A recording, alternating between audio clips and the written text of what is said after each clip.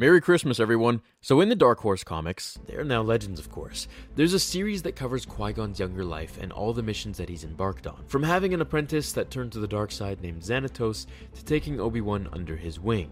The series covers an array of interesting backstories to our favorite characters. Now I'm going to compile all these issues into this video, but if you do want them brought to life, just let me know in the comments below. At the age of 10, Qui-Gon entered the Exhibition Day tournament, where young students were encouraged to show their skills to other masters and spectators, so that they may become apprenticed to those spectating. Qui-Gon easily defeated all of his opponents, and faced off against a childhood friend of his at the academy. Her name was Tal. His astonishing skills bested her as well, taking first place and winning the attention of Count Dooku. Now let's bypass all that and fast forward several decades to Qui-Gon now having his second apprentice, Obi-Wan Kenobi. Having continued his friendship with childhood pal Tal, the two began to accept their attraction towards one another, increasing their mutual Force connection and feelings. While training with Obi-Wan on Ragoon 6, Qui-Gon sensed a disturbance within the Force. He started to see visions of Tal in fatal danger. Upon returning to Coruscant, he had learned that Tal received a distress signal to protect two twin girls that sought protection after their father, the Supreme Governor, was assassinated.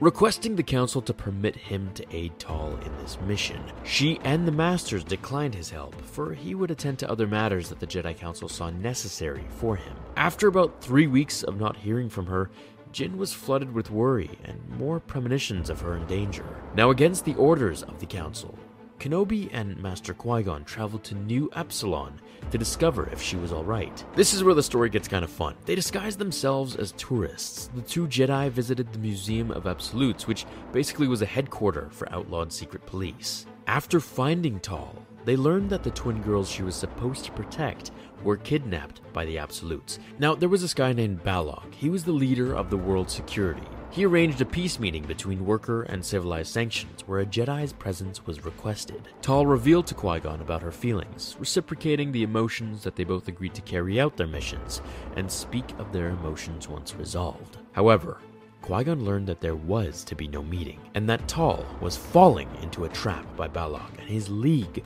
with the Absolutes. Jinn's mind began to race once the information had been relayed to him by an inside source. This was the first time he was confused, without a plan at all. This is Qui-Gon Jinn we're talking about. He was always cool, calm, and one with the Force, never panicking. Obi-Wan reminded his master to keep calm and stick to the mission. Collecting himself, Qui-Gon did so. Traveling to the local black market, Jinn picked up an illegal probe droid and transport tracking device to find Balog.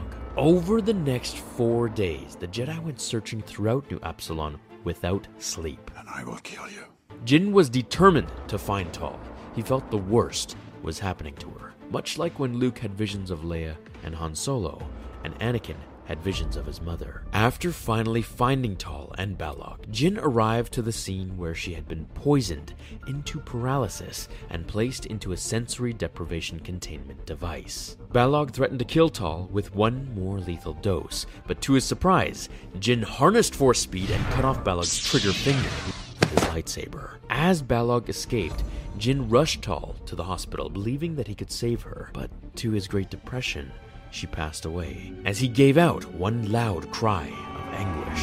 Her death caused Jinn to spiral into extreme depression, much like we have never seen him do before, raising powerful dark side emotions of hatred and revenge within him.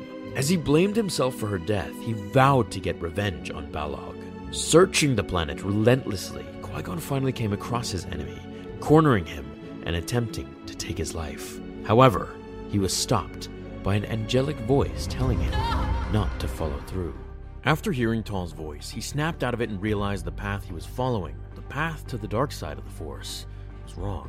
Deactivating his lightsaber, he took Balog and the twins who were behind the plans all along into custody. The Jedi flew back to Coruscant for Tal's funeral, saying goodbye to her one last time and vowing to never fall to his emotions again.